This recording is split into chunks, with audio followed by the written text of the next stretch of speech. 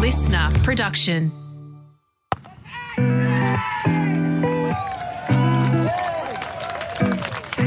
Hello and welcome to Willow Talk. Adam Peacock here with Brad Haddon. Hads, good weekend, mate? How are things?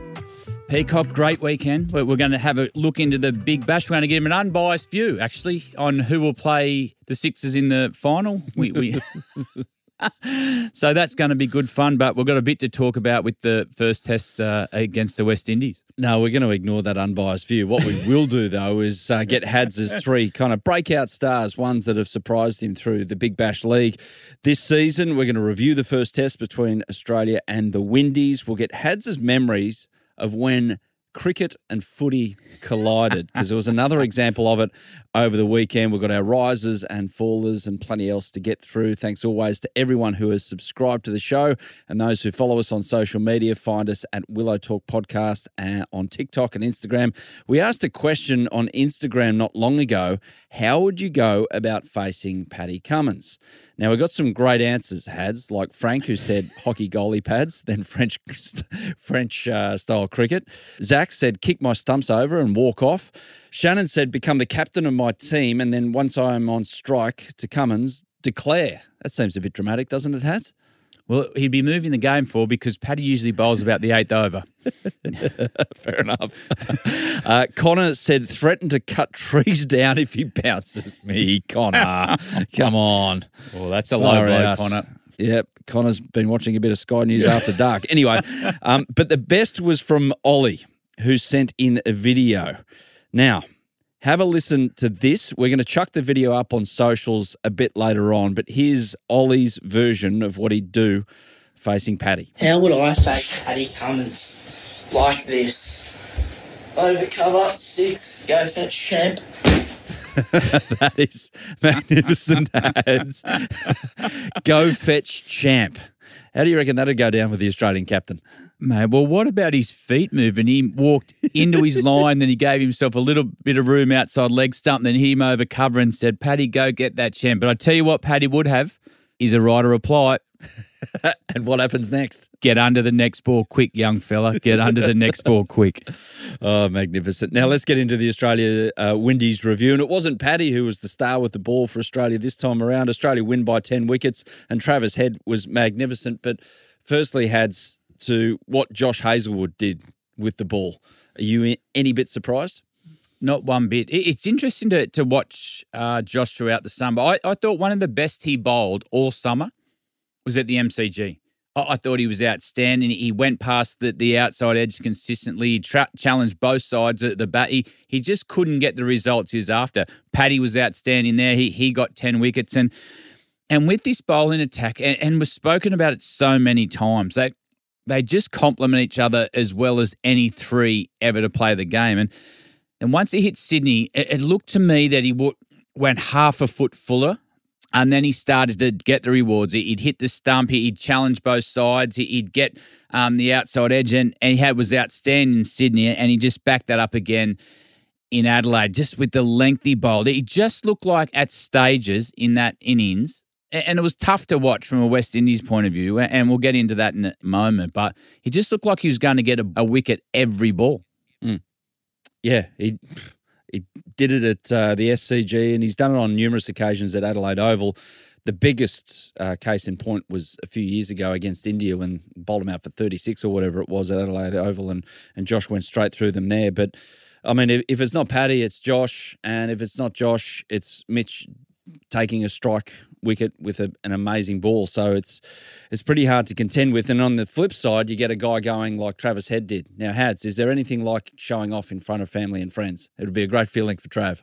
Oh, well, what about that test match? And I tell you, being there, Adam, was interesting. He's a real cult hero now, Travis Head. When he walks to the wicket, people are on the front of their seats. He's a true entertainer of the game now. He's got the mo. He's been compared to Booney the way he goes about things. And I tell you what, if he keeps catching pad catches the way he did, the comparisons are going to be even more enlightening. But time and time again, under pressure, on a surface that was difficult to bat, it was doing enough off the seam to challenge her. He just turns the game around. He plays this style of game that No matter what the surface is, he takes that out of the equation. He attacks straight away. They go after him with the short ball, which he's found a way to get through. And then if they miss their length there, they're not hitting his front shoulder or just at his ear, he'll pull it for 6. So they've got to be right on with their execution, because the way he's playing, that the game just doesn't stall. He puts the pressure back on the opposition, and to get 119 on that surface under the conditions was just an outstanding knock. And I tell you what, the hill at Adelaide Oval, they loved it more than anyone. The beer stakes were getting longer and longer while Travis Head was out there batting. So unbelievable knock from Travis. Did you get sent out there on commission by Triple M to get out there amongst the throng, or because you had your Giorgio Armani suit from Fox, you got out of those roles and you were just going with the high rollers with the prawn sandwiches and champagne? Well, you know what? This took 15 minutes longer than I thought this to come up. But no, I was in the comfort of the commentary box. I did have the opportunity to interview Travis Head before the start of day 3 about the way he plays and what he thinks about in the middle. And I think at the moment he's just really clear in his role. But with that role he plays, you've got to have a really strong support staff as well. You've got to have strong selectors, strong coaches, because as we've seen through the Pakistan series, there's going to be times where he does things that probably don't look that great for Test cricket. But what he does bring under pressure at the moment is some serious class and momentum changes in matches. It's unbelievable. We all know that a Test century buys you so much time and gives you so much credit in the bank in the eyes of selectors and your teammates and everything has. But you just get the feeling with Trav, he plays the style of cricket in this team that, okay, in another era, if he went 5 or 6 Test matches missing out every Test match, he'd be under pressure. But the way Paddy and Andrew McDonald have this team set up, it's, no, you got this really defined role. And even through a dark time, like darker than what he had against Pakistan, they're going to back him. They're going to know that an innings like that at Adelaide Oval is going to come about. Do you like that way? Because it's a pretty new school way of thinking as opposed to an old school way of thinking. I absolutely love it, because what he does bring, he's an out-and-out match winner. And I touched on it before. He takes the wicket out of the game. He takes the wicket out. The bowlers have to be really disciplined in what they're trying to do, because he gets away from you so quickly. He's always looking to score. It's not orthodox at times, but mind you, it's highly effective. Thoughts on Steve Smith and Cameron Green in their new roles? I actually think Steve Smith's going to work as an opener. I really think a lot of talk coming out of the camp was how energised he was.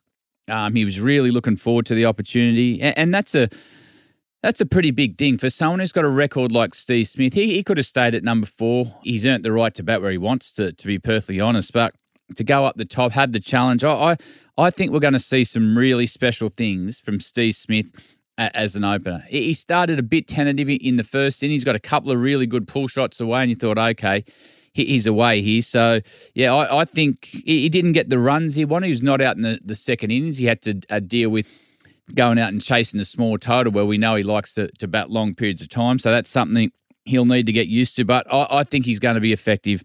And Cameron Green, we just had to find a way to get him into the team. He'll grow into that role as time goes on at number 4, and just put a scenario where Green, Head and Marsh all go off in one Test match. How good will that be to watch? The entertainment value, the time it'll allow the bowlers in a game to set the game up. So, yeah, all in all, he'll be disappointed to get out, but I like what they've done with the batting order. Yeah, be fascinated to see how it plays out if India bring their best paceman next summer, if that's the 4, 5, 6, and see if it does happen in the same Test match, in a huge Test match, with all due respect to the second of this series at the Gabba. But there was a guy that we want to see again, definitely. I'm looking forward to seeing him play again. Shamar Joseph, they look like they found one there, Hads. What did you take from his performance, and what can he be in the years to come? I tell you what I took from his performance. It was an unbelievable story.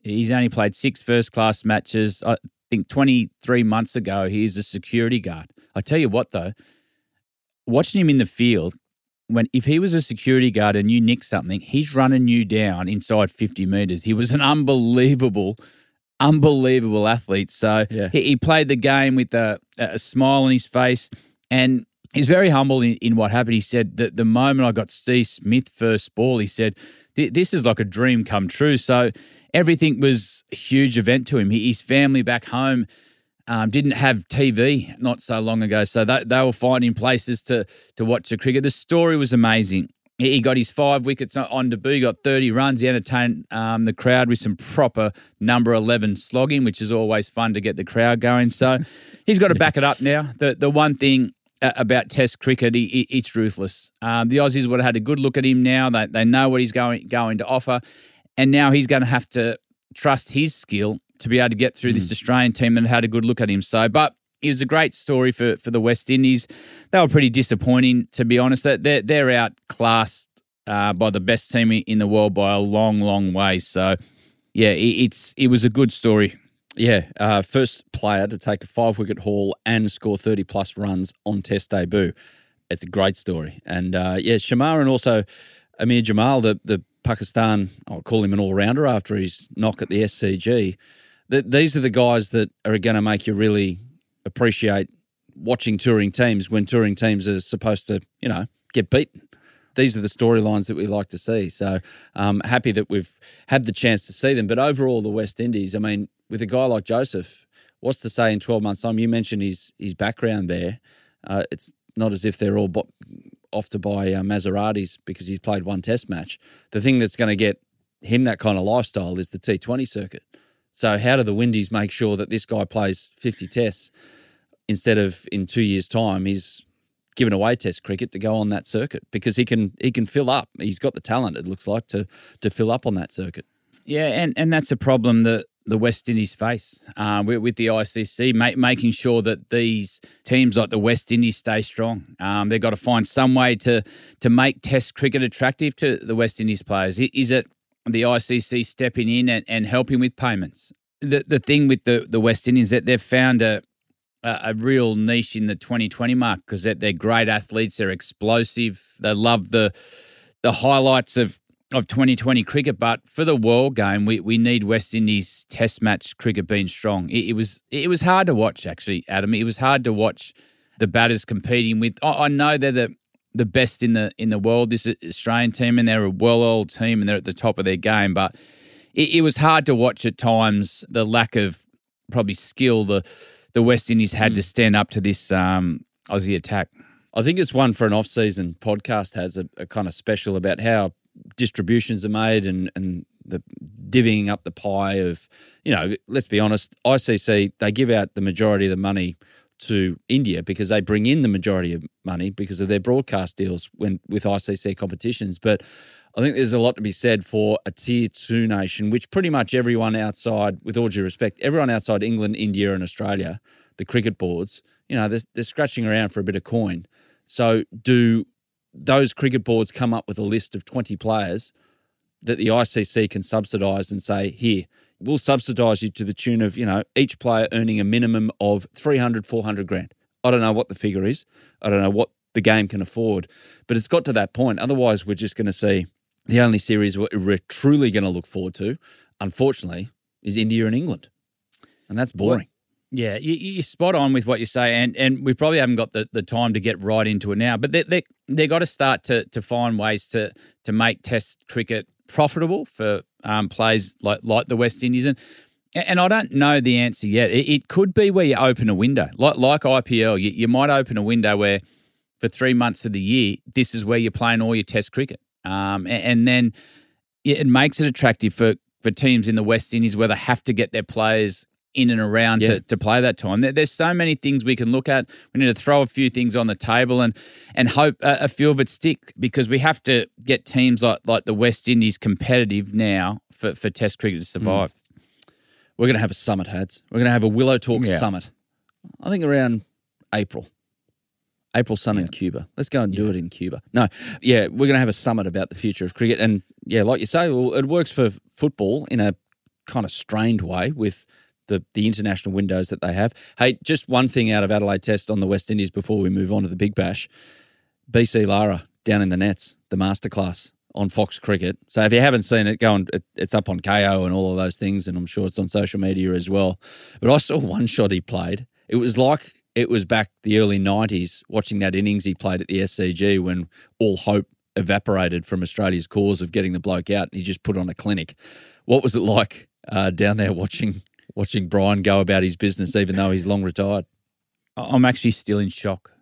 Adam, Michael Vaughan and I, and Heels actually, she came down also to interview Brian Lara while he's playing the shots. We're putting the bowler machine balls in, and I was nervous that I was going to hit him. He's 54 years of age. He said, no, a bit quicker, a bit quicker. So what we're trying to do is replicate Hazelwood, Cummo, and Starkey.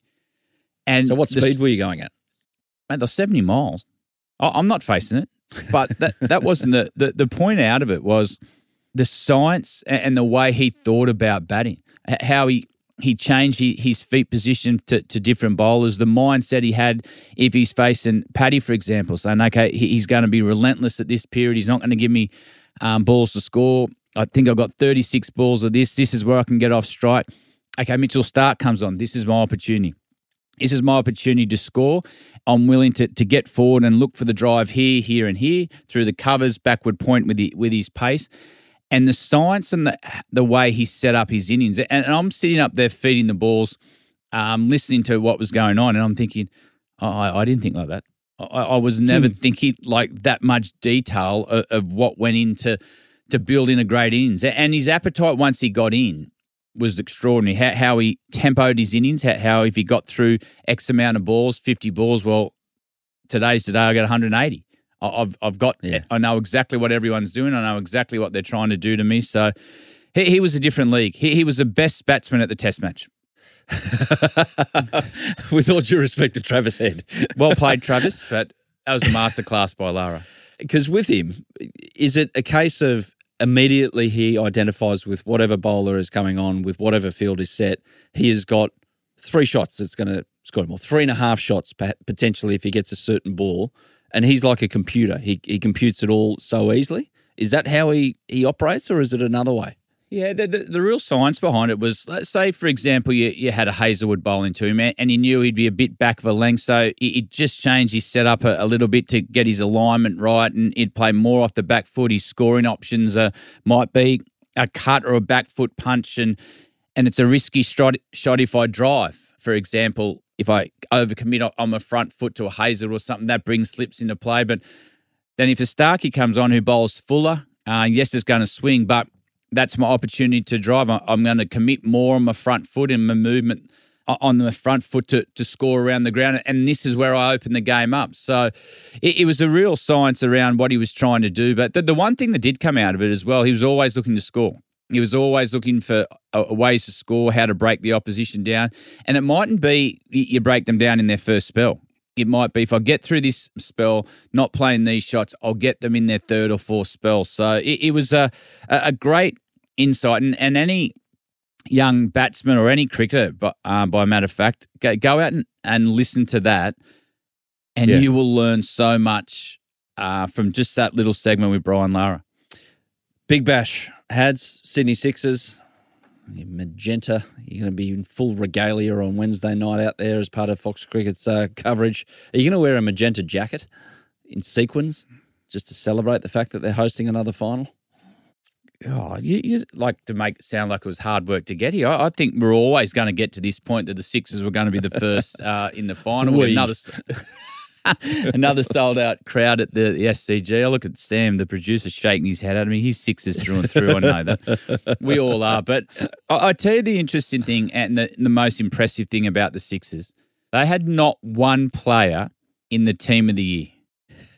Yeah, well... Biggest compliment you can get. Well, it probably wasn't your first thought when I showed you the team on our group chat. When the swear words come back, you went, how did he make it? And so did... But it does go to show, is this the Sixers' way? I mean, they've only missed the finals 3 times in 13 years. It's their 7th final, having won 3 titles. So them and the Scorchers have been trendsetters. It's not the Scorchers' year this time around. How have the Sixers found a way with this list? Because they lost one of their best players halfway through, who coincidentally, before he went, he also got suspended for charging an umpire. So, it didn't go all their way. No, it definitely has. The one thing about the DNA of the Sixers is that they trust each other. They trust each other under pressure. They trust their systems when they get challenged.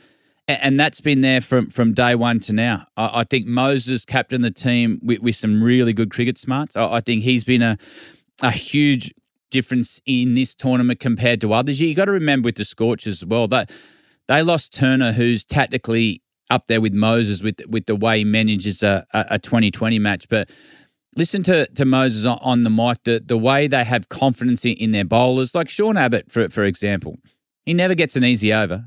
The only time he bowls, if a team's gone off in the first part of the game, he's got to bowl and bring it back. He bowls in the power surge and he bowls the death overs. So it's just they got a real clear clarity on their role. But what they also do, they have a trust in everyone can do their job. And one of the big differences being, you talk about Curran. Yes, he was suspended. He's a huge loss. But a player like Daniel Hughes comes in. He wasn't in the original setup. He wasn't there to start the season. And all of a sudden, he's come in and he's given them life, whether it's opening or number three. He's played a really mature knock, and it's just allowed players to play around him. So, yeah, it's been in their DNA for some time, the trust that they have in the group. Now, we're recording this before the prelim final between the Strikers and the Heat on the Gold Coast. Gabba unavailable, of course, because of the test match. So by the time you're listening to this, the BBL final will be set, but it won't involve the Scorchers. Are you shocked at that, Hads, that the Perth Scorchers won't be involved? Well, if you have a look through, they had a few injuries. They obviously lost Richardson. They lost their captain at the start of the season. And the big loss to me for that was Evans. He sort of painted over a few cracks with the batting. He got him out of jail on a couple of times. I'm shocked that they haven't gone probably another game further. But this Strikers team, they've won 5 in a row, and we'll get to them in a minute. But yeah, the Perth Scorchers have just fallen short, which is rare for them. Their squad depth's been challenged this year, and it probably hasn't come up as much as it has done in the past. But they had no Bancroft. Bancroft was a big player for them last year. He was a real consistent run scorer at 1, 2 or 3 where they could bat around and play that highly aggressive game around him.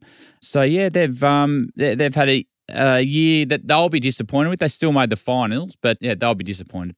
Yeah, we're going to dive in on Wednesday. Lisa Healy's back with us. El Capitan. We've got a few things to talk about with Skipper's her. Back. But, Skipper's back. Captain. We're going to... yes, very. Who made some friends. Not over in India. But no, we will talk more in depth with a wider lens about the BBL later in the week with El Capitan. But just a quick one, Strikers Heat. So you make the last 3, it means a successful season, i.e. not a Melbourne season, not a Melbourne club season. So yeah, anything you want to say about those two, by the way, Hads, before we quickly move on? Renegades, Stars? I think you just covered it all. Fair enough. Because the Heat, you look at, their first game of the season, they were without a few players. The Strikers as well, they had players dip in, dip out, and they found a way. When you set up a Big Bash squad, is it about those variables that you know you're going to cop, i.e. players leaving before the end, and you need 15, 16 rather than a top class 11? Yeah, he's spot on. You have to have squad depth to go deep in the tournament. The teams that go well have consistent teams throughout the summer. But the Heat are an interesting one this year. They've flipped their form guide on their head. That they usually start really slow and start to find some form at the back end of the tournament and challenge for finals. This year they've started on fire, and they've come a little bit of a hurdle. The last couple of games they've got 2 losses, but they've got some match winners in their team. You got Spencer Johnson. Nice has been outstanding. Renshaw will play this game as well. And another thing, they would have got used to the Gold Coast wicket. They had a look at it against the Sixers. They know what they're going to get there now. That's a big change. Going away from your home base when you play all your games there, that's a huge change. You turn up with a little bit of unknown. You can do a few practice games there through the leading, but to go away from your home base where you've played so well, you know the little pockets, you know when the dew comes in, that's a big thing to get over for a team like the Heat. So they've got match winners. Jimmy Pearson comes in. Munro's obviously gone. Jimmy Pearson can play a role up the top. We know the sort of player he's in finals, and they've got match winners. So that's the one thing that they've still got there, but they've been hurt by depth. So by the time you listen to this, you'll know who'll be playing in the final against Bradley's Sydney Sixers in Big Bash 13 final. I've been one-eyed today. As mentioned. Yeah. Wait until later in the week. Far out. Anyway, producer Sam's going to do a special report from the game as well. I get back on Wednesday from 4 weeks away. I don't think it'll go down too well if I said, Rach, mind if I nick off to the cricket tonight to go on? Well, if you say I'll take all the kids, it might. Yeah. Yeah, good point. Actually, I'll try that. Thank you, Hads. Great advice. But just before we have a little breather, Hads, give us 3 players that have kind of not surprised you, but come from left field to make a bit of a name for themselves, and potentially it might mean something bigger for them in their cricket career, given the summer that they've had in the Big Bash. Dorcius, Jack Edwards, Silk. Is that what you're after? The don't wear... Yeah, sorry. If you're going to go down that, you can only choose one from the Sixers, all right? All right. One out of the 3. What about Jack Edwards' catch the other night, by the way? Yeah, he's starting to trust his body, Jack Edwards. He's going to be a really good cricketer. Good. Okay, the first one, it's a different one because I'm going to put Cameron Boyce and Lloyd Pope as one. And the reason why I'm doing this is because you need 2 players to replace Rashid Khan. And if you look at the way the Strikers started their season, they were really lost in the middle overs and the late overs. That they weren't sure how to set the game up. The bowlers had to bowl a lot different up front because they had to get wickets because they didn't have Rashid Khan. So it took them 4 or 5 games to get an understanding on what match style worked for them. And as soon as they brought these 2 into the team to bowl together, they complement each other.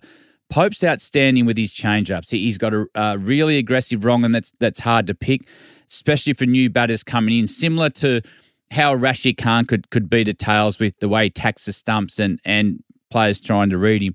Then you got Boyce, who's a different spinner, probably Sock's very similar with the pace they bowl. They bowl really, really slow.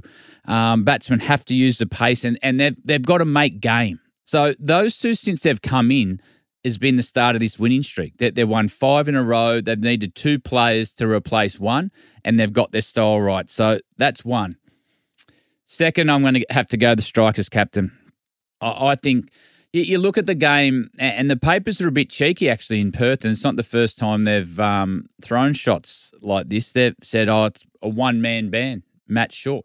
Yeah. If we get Matt Short, we win the game. But what I like about Matt Short is he's developed a game all around the wicket now. We know he was really good leg side. He picked up length as quick as anyone in the country and targeted the short boundaries at Adelaide Oval. But now he's got a game hit down the ground. He's bringing his cover drive into games if they over pitch. But the big change in his game, he's got a game style to play spin.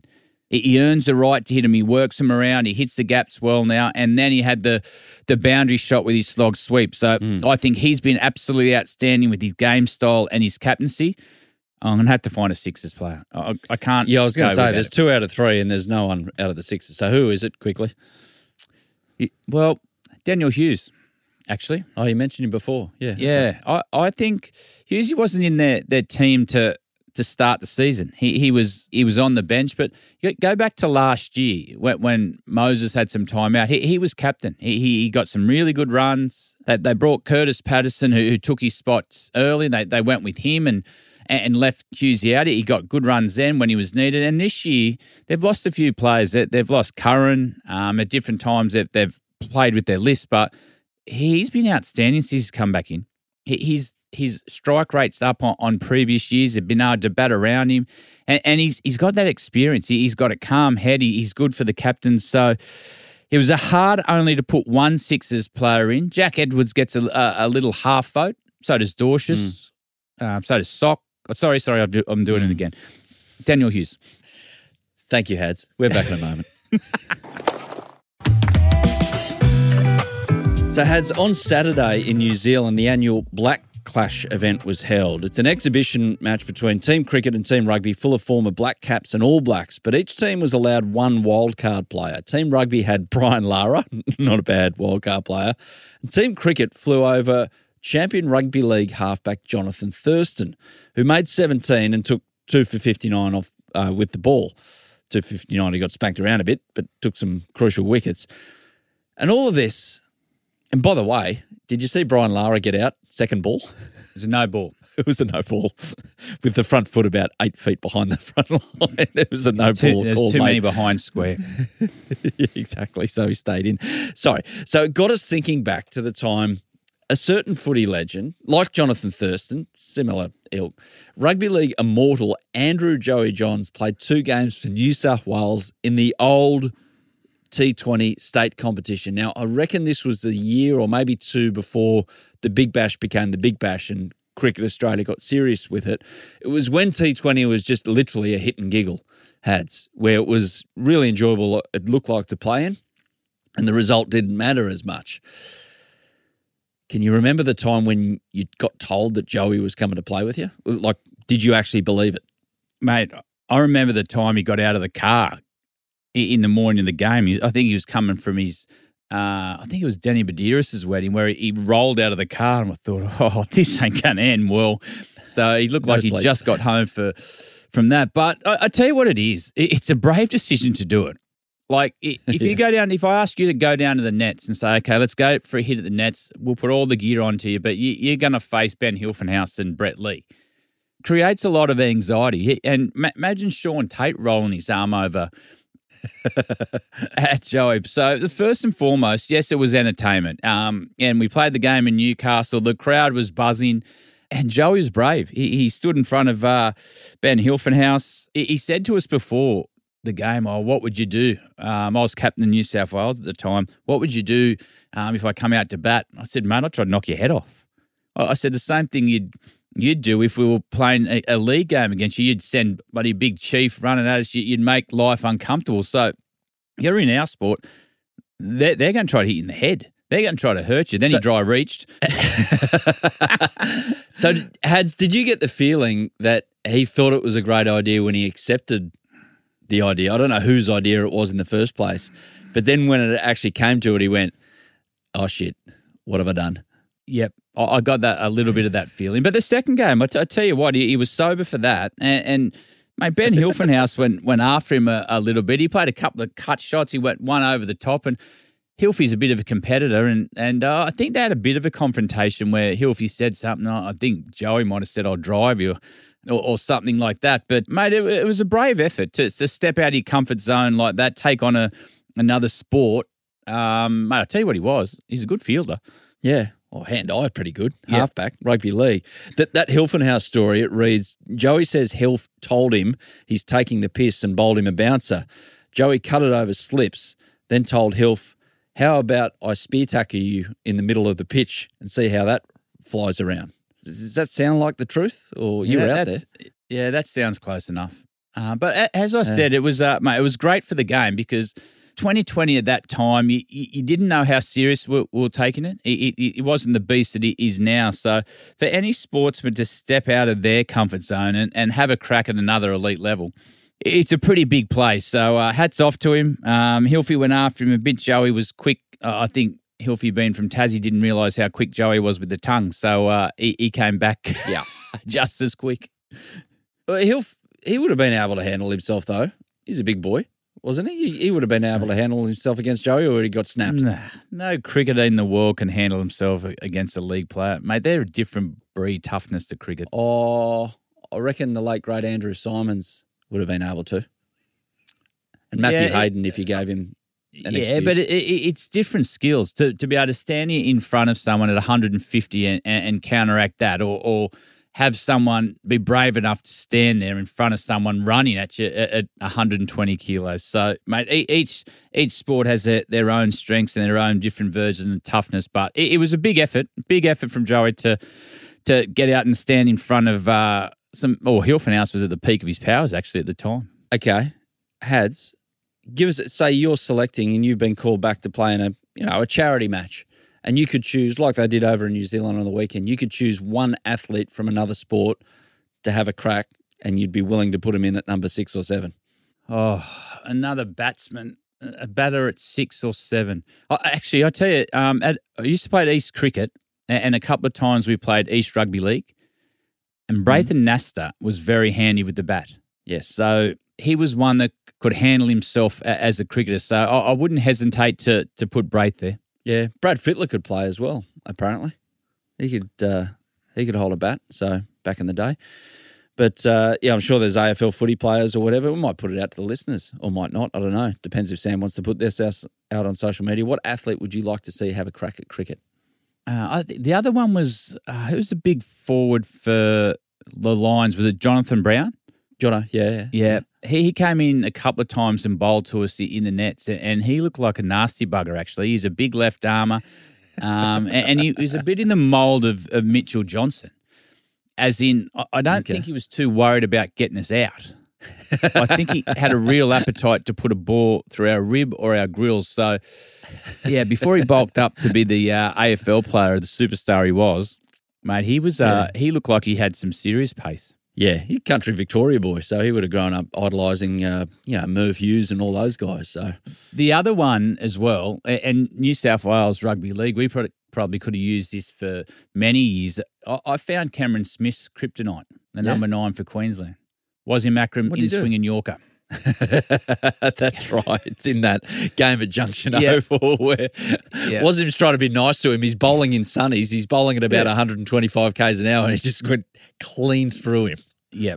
So after the 20 years we've watched him destroy New South Wales, calm under pressure, doesn't sweat at all, we found his kryptonite. It was an in-swinger. Yeah, exactly. And you can't complain to the ref or the umpire about that. No, all due respect to Cameron Smith. It was a no ball, actually. He could control the umpires there. He's a genius. He just annoyed us for a very long time as New South Wales Rugby League fans. And for those who don't know Rugby League, apologies for the last 10 minutes, but you get the drift of what we were talking about. And it was a magnificent time in the history of Australian cricket. Andrew Johns playing for New South Wales in cricket. One time he probably can't remember and the other time he definitely can. Risers and fallers Hads. So as we sit here right now, Australia are just about to play their first match of the Under-19 Cricket World Cup against Namibia. Has the Under-19 World Cup really kicked off in 1998, just before your time? So you never got a crack at this? No, I never got a crack at it. My last tour for Australian 19s, I tell you what, it was a great education actually, was to Pakistan. And our coach was Alan Border. Oh, I tell you what, we learned the hard way how to train properly. It was an interesting tour actually. I tell you how it started. We played a practice game. And I was captain. So I went out to tossed the coin. We lost the toss and they said that we're going to bat. So what happens then? You go in, you get changed, you come out in your fielding attire and a couple of batters came out. Both teams came out in their fielding attire. I looked at them and they said, I said, what are you doing? They said, no, we're bowling. I said, you said you're batting. And before I was going to argue the point, I thought, bugger that. It's that hot here. So they changed their mind. So they decided that they were going to have a bowl first. So we batted, and in that game we did really well. We played well. We got the result. We had a pretty strong Australian 19s team. But leading into the game, there was a couple of articles in the paper about a few guys had been in a bit of trouble for playing 19s because they were too old. I don't know how they did it with their birth certificates, and anyway, they got in a bit of trouble. But we won that game pretty easily, and I don't know how it happened, but those 3 guys got cleared, and they were in the first test team that we played. Oh, really? How'd that go? What do? You just roll with it. We were over there for experience. Another game, you'll laugh at this. We bowled a bloke, not out. How? Well, I don't know. And I was captain. I went up politely and asked the umpire. The Matthew Innes was the bowler at the time. He grabbed the bails and he sort of threw them near the umpire and said, why are we playing with this? And the umpire politely said, on the ICC committee, not out. And they put the bails back on and the game kept moving. WG Grace. Mate, we as 19-year-olds, we didn't really know how to react. Like, who was in this team, by the way, Hads? You had guys like, I think James Hopes was in that team at the time, Matthew Innes, Michael Klinger. Yeah, we had some quality cricketers in there. So, mate, it was good. It was a good fun tour in the end. Yeah, you get that a bit in other sports sometimes that underages and under 23s or an under 19s, and if the player's late to the ground, you say, where were you? Oh, just dropping the kids off at school. So, yeah, it's a bit unfortunate, the birth certificates in certain parts of the world. A secondary thought when it comes to playing underage events like that. AB, so you said the training was brutal, was it? So he was there to develop you a harder edge about these talented young cricketers who might have thought that they were the best thing since sliced bread, but you had to learn how to be a cricketer day in, day out. Mate, we learnt how to train. I tell you what, AB was outstanding for that group. And he's, mate, you remember the late 80s when he was playing, had to stand in front of those West Indies quicks. Mate, everyone's got that much respect for Alan Border. But I tell you what, after training, we were exhausted. Every day he worked us to the bone, mate. It was great fun. It was a great learning. And we thought, what are we going to do here? We're not allowed out of the hotel. And finished training, we're all dragging our backsides up to the hotel. He goes, meeting in my room. And he had a suite because AB gets what he wants. We thought, oh, okay, go in there. AB's sitting there. He walked into his bathroom. It's chock-a-block full of Fosters. How good. So we go have a beer, sit there. Then A-Boy told us war stories for hours and hours. We just like sit there like little kids, like holding a beer, too scared to look away. So, mate, it was a great tour there because we had AB there. Oh, what a pleasure that would have been. That would have been a good episode of Willow Talk. We've put the microphone on for 4 hours and listen to that. Fantastic stories, and shout out to AB, one of the greats of Australian sport. By the way, Australia haven't lifted this trophy since 2010. Meanwhile, India have been in the past 4 finals and have won 2 of them. And don't look at the sheet. It's on your sheet as well, or you already have with these names of players. Okay. No names here. Give me 2 players who have won both an under-19 and a 50-over World Cup. I can only give you 2. 50-over World Cup. I know 2. Marshy and Hazelwood. Okay. Give me I think one they more. won at New Zealand. Kane Richardson, he didn't win a 50 over. Stark, no, I can't. Finchy? George Bailey. I'll give you $1 million if you get another one. Coley. From Australia. Coley did do it. Yuvraj Singh as well. No, one more from Australia that's listed on this sheet here. Producer Sam's done all the research for me. Geez, you're going good. One more. So George Bailey, that was the era just under me. Listen. Xavier Doherty. Yes, there you go. I'm $1 million down. Well done, Brad Hatton. Actually. You've got to... Well done.